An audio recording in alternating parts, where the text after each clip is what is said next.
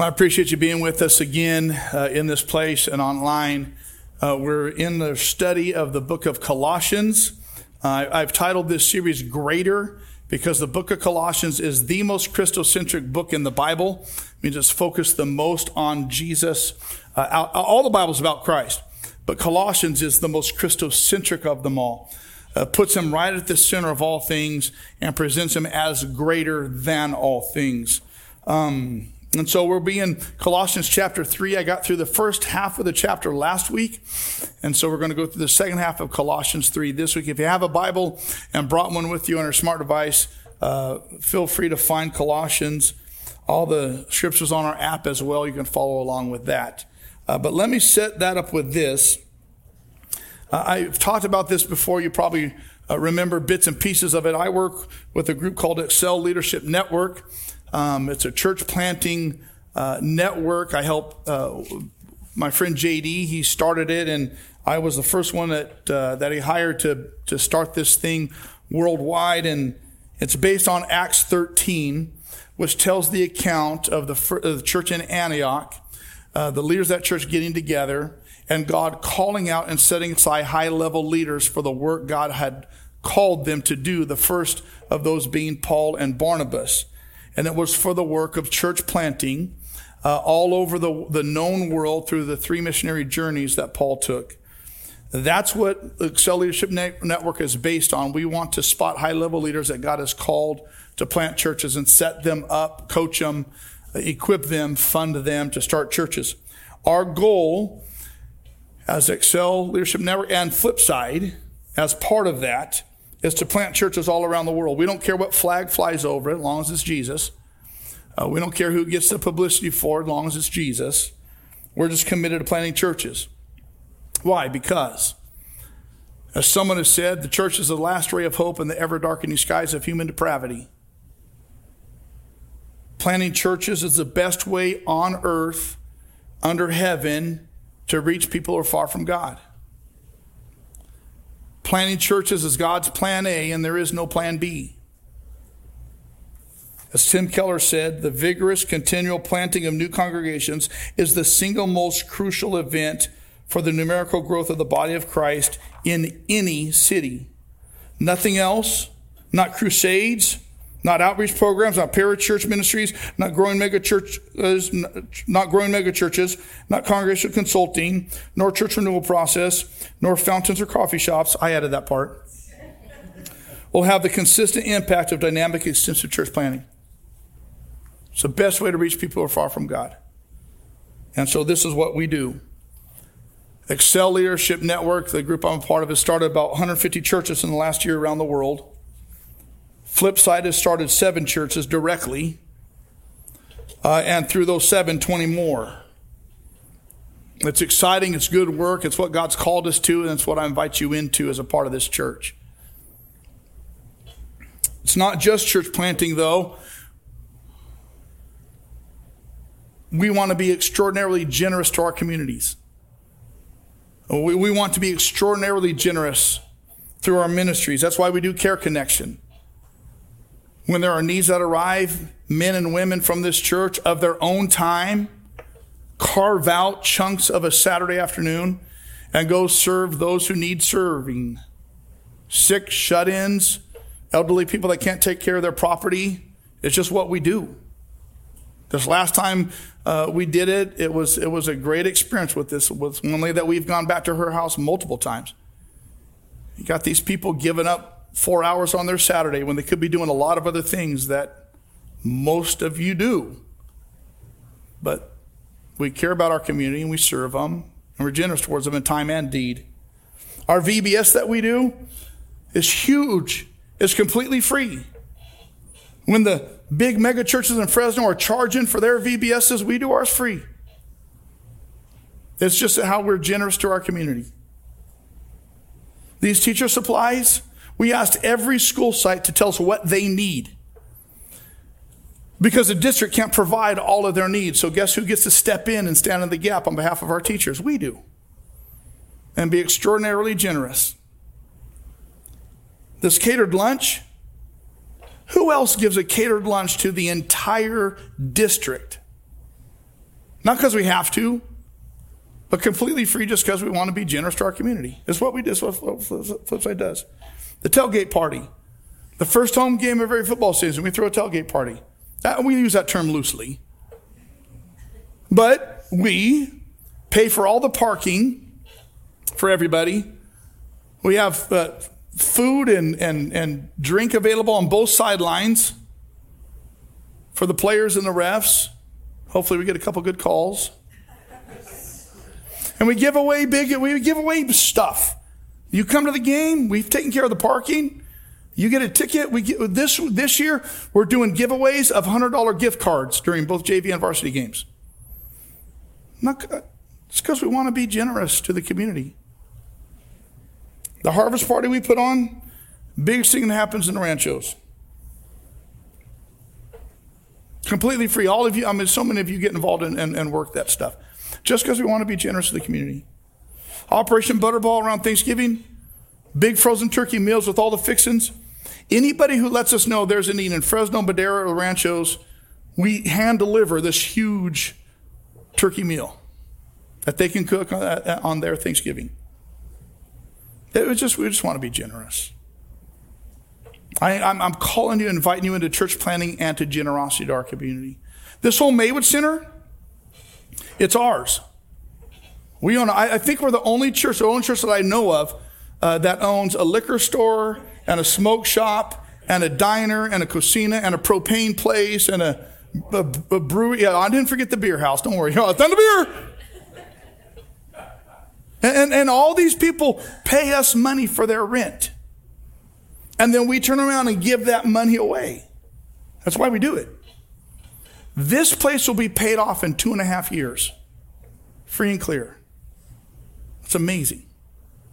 What that'll do is generate $20,000 a month at least that we get to give away to church planting and our ministries in Fresno and Madera and to this community. See, this is what I'm inviting you into. And all of this that we do is driven by this right here. Nowhere in here do I see build a big edifice to the pastor.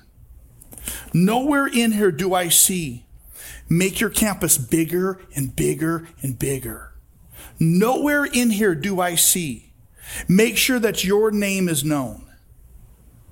What I do see in here is plant churches, transform your community, and make sure his name is known. Do you understand? So this right here. This is why we do what we do. And so Colossians has some word for us while we're doing what we do. Who we are, who we become. So Colossians 3. The book of Colossians was written by the Apostle Paul to the people of Colossae. Here's what's significant about this little town of Colossae.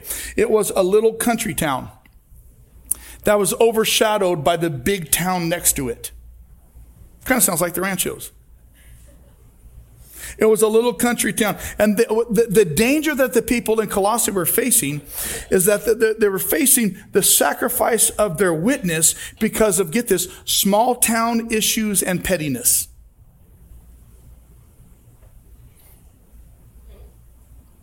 Sounds like the Ranchos. And so we studied last week in the first part of Colossians 3. What Paul is calling us to, because Jesus died for us, this is how we respond to him and to each other. And so he follows up with all of that in verses 15 and 16. This is where we're going to start. Let the peace of Christ rule in your hearts, to which indeed you were called in one body, and be thankful. Let the word of Christ dwell in you richly, teaching and admonishing one another in all wisdom, singing psalms and hymns and spiritual songs with thankfulness in your hearts to God. He starts this section after talking about how we relate with each other. He says, now then, let the peace of God rule in your heart. And when Paul uses the word peace here, it's a Greek word, eirene. And it means the absence of rage, the absence of havoc, the absence of discord. It means no imbalance. He says, let this thing peace This peace that comes in and comes on, which eradicates rage, habit, discord, which creates balance within. Let that peace rule in your heart. And when Paul uses the word rule, it's the word we use for umpire. Now in baseball or softball, what's the role of the umpire? Okay, some of you have spent far too many years in travel ball for you to be silent right now. What's the role of an umpire in baseball? Making bad calls. Yeah, that's what they do. They're the ones that says strike or ball, fair or foul, inbounds or out of bounds, right? They're the ones. They have the authority to do that. And so what Paul is saying is, let the peace of Christ make those calls in your life. This is inbounds, this is out of bounds. That's fair, that's foul. Let the peace of Christ make those rules. Let it be the umpire in your life to call things safe or not. So here's the thing. If you're a Christ follower, I'm putting that little asterisk by this. If you're a Christ follower walking in obedience, so there's two asterisks, Christ follower walking in obedience, and there are decisions to make. Paul would say, you'll know it's the right decision when you're at peace. And so you start to gauge, if I'm a Christ follower walking in obedience, am I at peace or is there a war going on inwardly? Because the peace of Christ will rule your heart. No rage, no havoc, no discord, no imbalance. If you're a Christ follower walking in obedience. If you're not a Christ follower, you won't have the Holy Spirit nor the Word of God to direct your heart. So you're in turmoil. Or if you're a Christ follower not in obedience, there'll always be turmoil in your heart. So if you're a Christ follower walking in obedience, the peace of Christ will rule. So when it comes to those decisions, are you at peace? So, how does a Christ follower know the will of God? Two indicators. One, this peace of God will rule in your heart. Given a decision, are you at balance in your heart and your mind? The Holy Spirit will umpire the call. And if it's of Him, it'll be in bounds and fair. If it's not of Him, it'll be out of bounds and imbalanced. But the second thing, the indicator is not just the peace of God, but that peace of God that we might feel must be in agreement with the Word of Christ. If you feel like something is the right way and you're at peace with it, but it's contrary to the Word of God, that peace you feel is not of Him. Please note, do not make the mistake of the peace of your heart when it's not the peace of Christ in your heart. Don't make the mistake of thinking, well, I'm at peace in my heart if it's not the peace of Christ in your heart. There's a difference. I've talked just in my work in church, I've had Christ followers tell me a lot of things they were at peace that were not in line with Scripture. And to a person, they've been wrong. I don't care what the peace feels like in your heart. If it's out of line with Scripture, it's not of Christ. I've actually had men tell me, I've prayed about it a lot. I've taught some people, I'm at peace leaving my wife and my family. And they're just idiots. That's not the peace of Christ. Because it's out of line with Scripture. Does that make sense? You understand? So whatever the peace is you feel, it's got to be in line with God's Word. Notice, Paul says, you were called to peace. You were not called to inner turmoil. And he says in verse 15 and 16, you were called to peace. So be thankful. Keep the Word of God in your heart and be full of gratitude. That's some of those things that keep us in balance and at peace. But notice, verses 15 and 16 come right after which verses? You don't have to look at your Bible to know this. Come on. Listen, even if you're a product of Madera High School or Chowchilla, you know the answer to this. Verses 15 and 16 come after what? 13 and 14. Good. You got that one right. So So what was the whole previous section about? It was about our relationships with each other and how we live in this world. And in light of that, he says, let the peace of Christ rule in your hearts. So in the context of relationships, Christ followers are to let the peace of Christ rule. And he just got done talking about, get rid of anger, get rid of slander, get rid of malice, get rid of greed. And so what he's saying here is when you're tempted to anger, instead, let peace rule.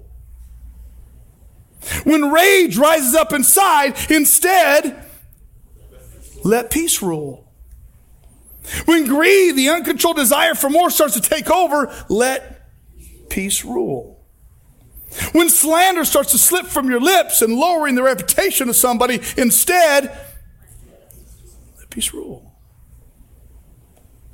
And so it's as if he says, look, if you haven't got it yet, let me give you this in one fell swoop. Let me tell you this. He pulls out, whatever you do. Now, in Greek, we got to be careful. You know what whatever means in Greek? It means whatever. So whatever you do, whatever you say, and whatever you do everything in the name of the Lord Jesus, giving thanks to God the Father through him. Whatever you do, whatever you say, whatever you do, whatever you post, whatever you do, in the name of the Lord. Now, this is where we need a little bit of understanding. When Paul says the word name it means in the attitude of and the likeness of. Whatever you do in the attitude of Christ. Whatever you do it in the likeness of Christ. Whatever you say. Paul says, say it in the attitude of Christ. Whatever you say it in the likeness of Christ. Whatever you post it in the attitude of Christ. Whatever you post it in the likeness of Christ. This one verse is so totally transformative. We could end right now. And there's enough here to give every one of us homework for the rest of the week, right? Right? Whatever you say, whatever you do, in the attitude likeness of Christ. That's it. We're done. Now, I said I could end right here. I'm not going to. And so he says, in case you're missing this, let me explain to you what I mean by everything. He's been talking about the context of relationships because of what God did through Christ on the cross. This is how we respond to God and to each other. In the context of relationships, get rid of some stuff, put on some, that's all chapter 2. Whatever you do now in whatever you say, do it in the attitude and the likeness of Christ. And then he says, in case you need some specifics, let me start with the family. So, rules for the family. Whatever you do, whatever you say. You ready?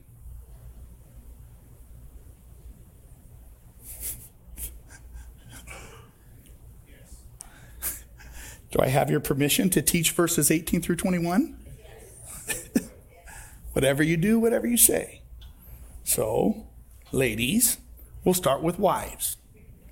Wives, submit to your own husbands as is fitting in the Lord. Whatever you do and whatever you say.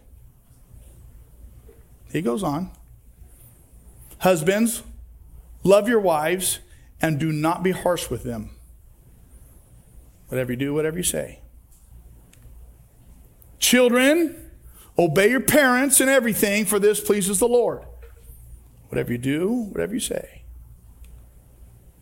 Fathers, do not embitter your children or they'll become discouraged.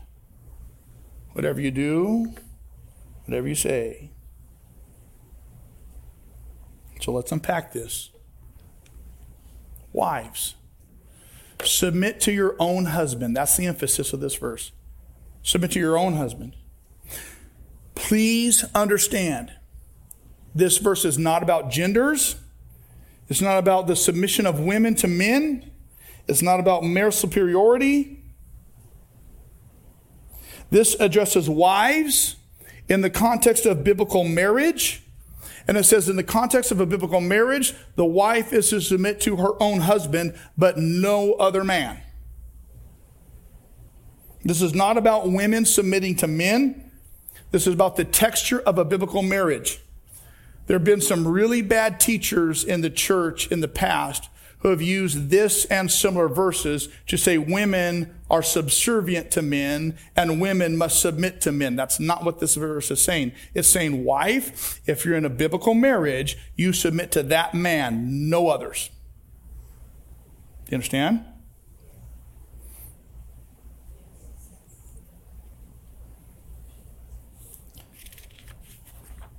This requires a wife to willingly say, I will submit to follow your lead, even if I know I'm right. I've known a lot of married couples, and there are many, many, many instances where usually the wife is right before the husband is. Usually, not in all things. But there are some marriage relationships, man and woman, where the wife is a better, more qualified leader than the man. And the problem is, we men think we married a cheerleader when we married a leader. And then you get back to this verse, it's like, and so what this requires is a maturity of a wife to say, even if I know, I will submit to follow your lead. Your lead, not anyone else's. Because this is not about superiority. Do you understand what I'm saying? So, ladies, knowing this is the biblical standard of marriage, you better choose wisely. You understand what I'm saying? And if some of you got married in ignorance, you might have some work cut out for you. But this is the standard. And if you're single, I'm going to tell you, don't marry someone you don't want to submit to. Ladies. You okay? Are we all right? Whatever you say, husbands, love your wife. Now let me tell you this. Wives get off easy. Truly. Because here's the standard for the husband. Love your wife. Here's the standard. As Christ loved the church and gave up himself for her.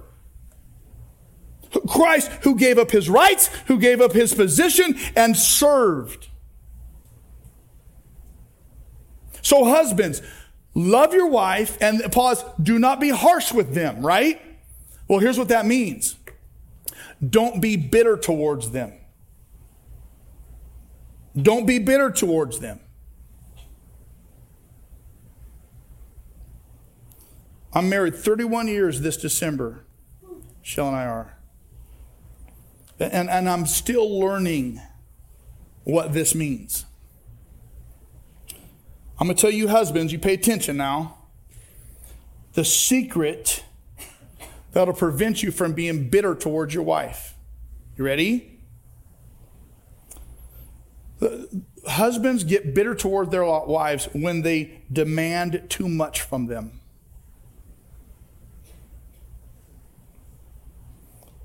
Let me tell you how us guys are wired. We want our wife to meet all of our needs at every moment. And that is too much demand to put on anybody. No one can do that. Usually, when the husband becomes less demanding, the wife responds with more. But when we walk into a relationship thinking, you are my wife, you will meet all of my demands as I want them. It's too much. She can't do that. And when she does it, we are so immature oftentimes that we begin to get bitter to what she's not doing. You follow me on this, guys? And so that's why Paul says, love your wife as Christ loved the church. Well, how did Christ love it? He gave up his rights. What it means is I will love my wife in place of myself. Not I will love my wife. I will love my wife in place of myself. And so, wife, this is what I want. This is what I need. This is what I think we should do. But I'm going to defer to you because I'm going to lay my rights down. I'm going to serve you. Do you understand what I'm saying? this helps the wife fully blossom and who God made her to be. Let's move on. Children, obey your parents. End of discussion. That's it. So here's my word to parents. Don't count to 3. If they're little, don't count to 3. All you're doing is giving them 3 opportunities to disobey you with no consequence. Don't bargain with them as they get older. Don't bargain with them. Don't allow them to bargain with you. This is not a negotiation. Don't allow them to disobey you. Don't allow them to talk back to you. See, this verse of children obey your parents implies that the parent has set boundaries, implies that there are limits in place, implies that the parent has expectations of their children. And it calls them to live up to high expectations. That parents expect obedience. Now, so that we understand, again, in whatever we say or do in the attitude and likeness of Christ, I will absolutely expect and demand obedience, without a doubt, as a parent. And dad should take the lead, and here's how I know. Because the very next verse, he says, fathers, don't embitter your kids. You have high expectations of them, absolutely, and you expect and demand obedience. But in the process of that, do not embitter them. It doesn't mean don't discipline. It doesn't mean don't let them be disappointed. It means don't embitter them. And what embitter means literally is don't crush their spirit. In your expectations of your children, don't have such high expectations that they can never be met. Because that'll crush your kid's spirit. You understand this? Is this making sense? I was sitting in my office thinking, how do I say this in a way that helps us understand this, like in parenting terms? And this is what it came up with. As a parent, the rule is this: celebrate the little things and don't exacerbate the bad things. Celebrate the little things, the little good things, and don't make the bad things worse. I was so proud of Joe and Miranda the other day. They're at our house, and Miles, who's going to turn 3 this month, he's just learning the whole potty train thing. And now they got this big move coming, and there's just chaos, and that usually doesn't bode well for kids being potty trained, And they're working really hard on getting Miles to do it right, and they're at our house, and you can kind of know Miles needs to go do something, and he kind of knows he does, but it's just too much activity for a little boy to stop and go to the bathroom, and he finally decides he has to, and he kind of runs to the bathroom, and he just didn't make it. And he's not wearing like pull-ups anymore, like he's wearing like big boy chonies, just so he can and he just didn't make it. And it just went everywhere. I mean, everywhere. And I was so proud of Joe. He says, honey, I got this. He took it off of Miranda's plate. He said, let me have it. And so he goes and he goes, Miles, you almost made it. That's awesome. You got so close. He said, don't worry about that. And Miles, he's a little embarrassed, and he don't want anybody to see him. And he goes, that's okay, bud. We'll take care of it. Nobody knows. It's all right. I can hear him saying this stuff. I'm like, Joe, Daddy took the lead. Mommy didn't have to do it all the time. He celebrated his son. He protected him. Has high expectations, but he's not going to crush him in the midst of it. Whatever you do, in word or deed, in the likeness of Christ. And then Paul says, he says, slaves, obey your earthly masters in everything, and do it not only when their eye is on you to curry their favor, but with sincerity of heart and reverence for them. Like we struggle with this verse because we view that the word that starts this verse, we view it in the context of American slavery, and that's not what this is about. He's not talking like we only understand slavery through the context of our nation's history. That's not what he's talking about. Here's what he's talking about biblically. He's talking about slaves. Translate that word as bond servant. It's different than what we understand as slaves. And here's what a bondservant is. You go back to Exodus 21, verses 5 and 6. If the servant, another word for slave, if that guy declares, I love my master, I love my wife, I love my children, and I do not want to go free. Why? Because I know the best way that I can take care of my wife and my kids is to give myself in the service of this great benevolent person who will take care of us, not abuse us. And I'm safer under their house than I am on my own. If they declare, I love him, I don't want to go free, then the master must take him before the judges. He shall take him to the door or the doorpost and pierce his ear with an awl. Then he will be his servant for life. This is why one of the biblical writers says, Lord, I have pierced my ear because I'm your bondservant. I'm safer under your hand than I am out from under it, away from it.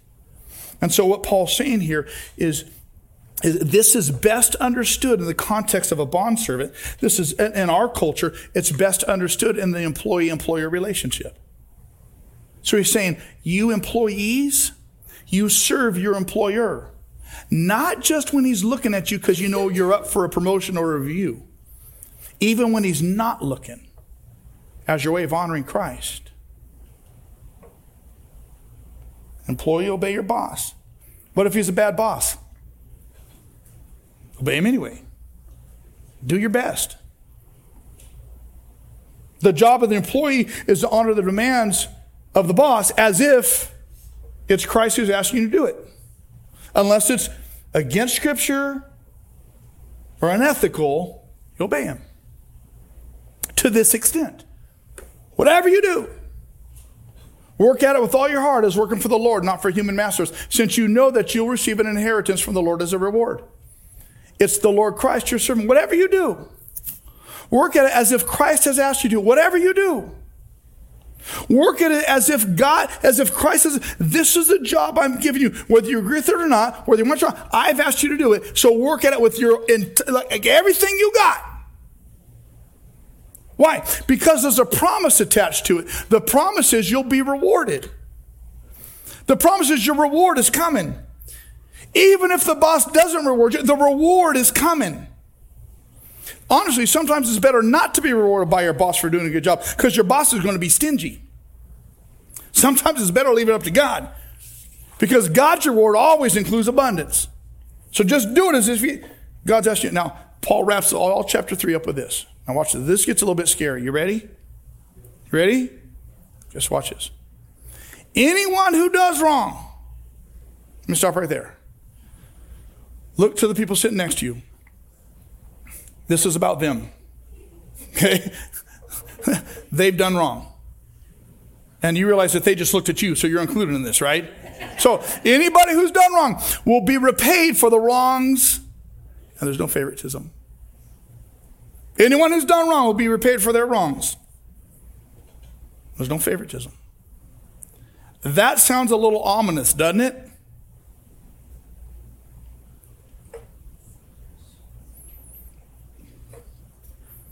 Do you want to be repaid for the wrongs you've done? It sounds ominous because it is ominous. But please note, it is not God that pays us back for the wrongs we've done. God does not keep tally marks. And so you got 3 good ones and 4 bad ones. I owe you something for this bad one. God doesn't do that. It's not God who repays us for the wrong we do. God doesn't. God already did that to Jesus on the cross. For every wrong that you and I do, God leveled that against Christ and paid him back for our wrong. That's already been taken care of. What this does mean is that our sin has natural consequences attached to it. That's what it does mean. In the words of Bono of U2, you plant a demon seed, you raise a flower of fire. That's what this means. As far as God's concerned, we are forgiven and God has removed the guilt, but there may still be earthly consequences. Jeremiah 2 verse 19 is real clear. Your wickedness will punish you. God doesn't have to do it. God doesn't do that. Now, therefore, there is no condemnation for those who are in Christ. Your wickedness will punish you. God doesn't have to lift a finger. Your backsliding will rebuke you. God doesn't have to do a darn thing. Consider then, if your wickedness punishes you and your backsliding rebukes you, consider then and realize how evil and bitter it is for you when you forsake the Lord your God and have no awe of him, declares the Lord Almighty. What he's saying is our own sin bites us in the butt. God doesn't have to do a darn thing. It's not God who says, you messed up, I will God says, I already took that out on Christ. I don't have to take it out on you. But he does said, your own sin's going to get you. So consider how terrible a thing it is when we go on sinning, reaping consequences of that. Consider how bad that is.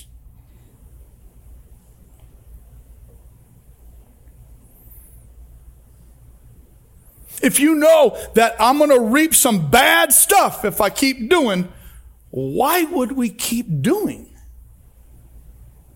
Does it make sense? It's not from God's hand, it's from our hand. And so, it's real simple. If you're sinning, stop.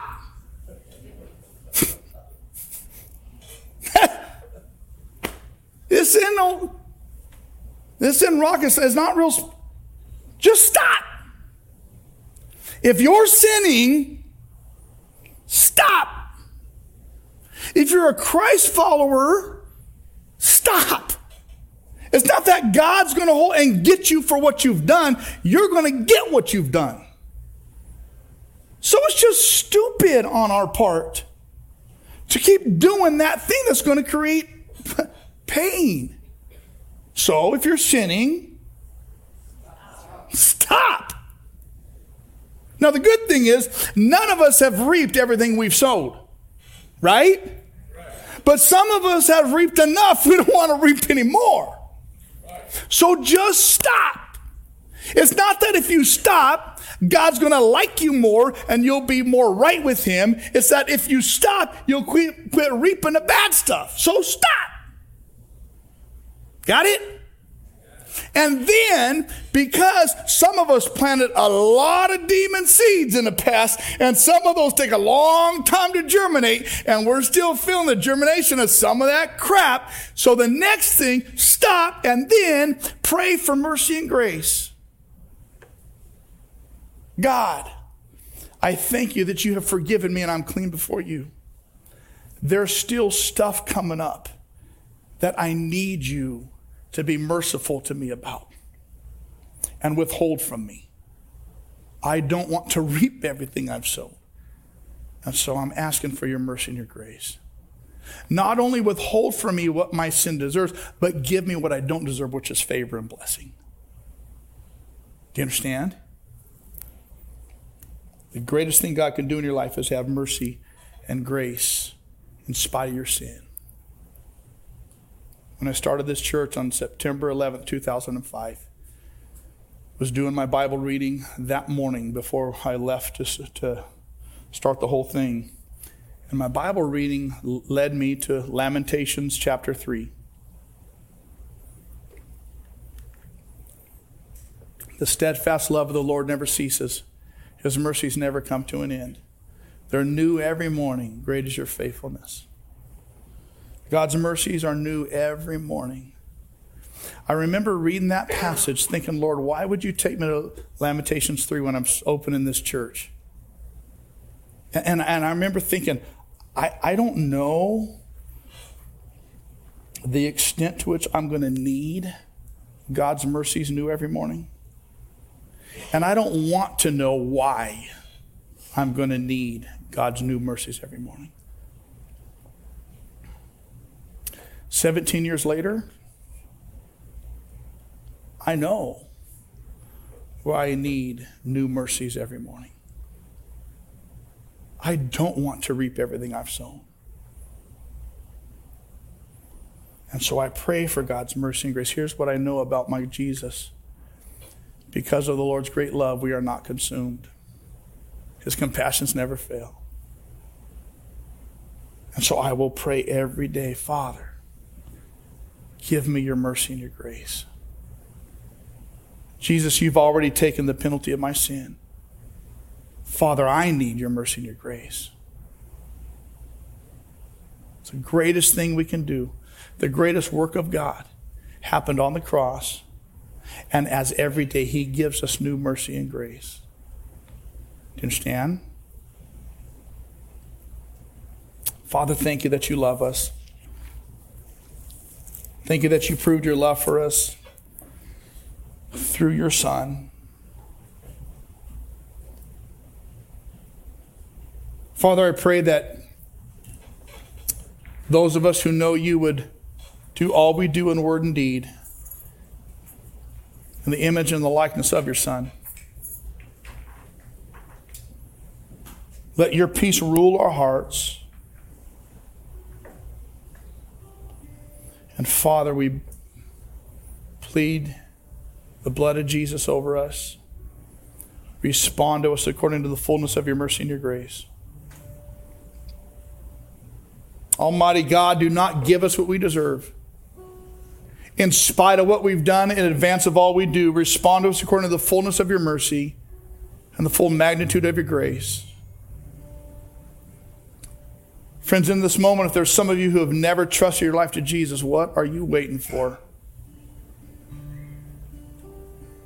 You carry sin for which you cannot make atonement for, make payment for, except what's been done.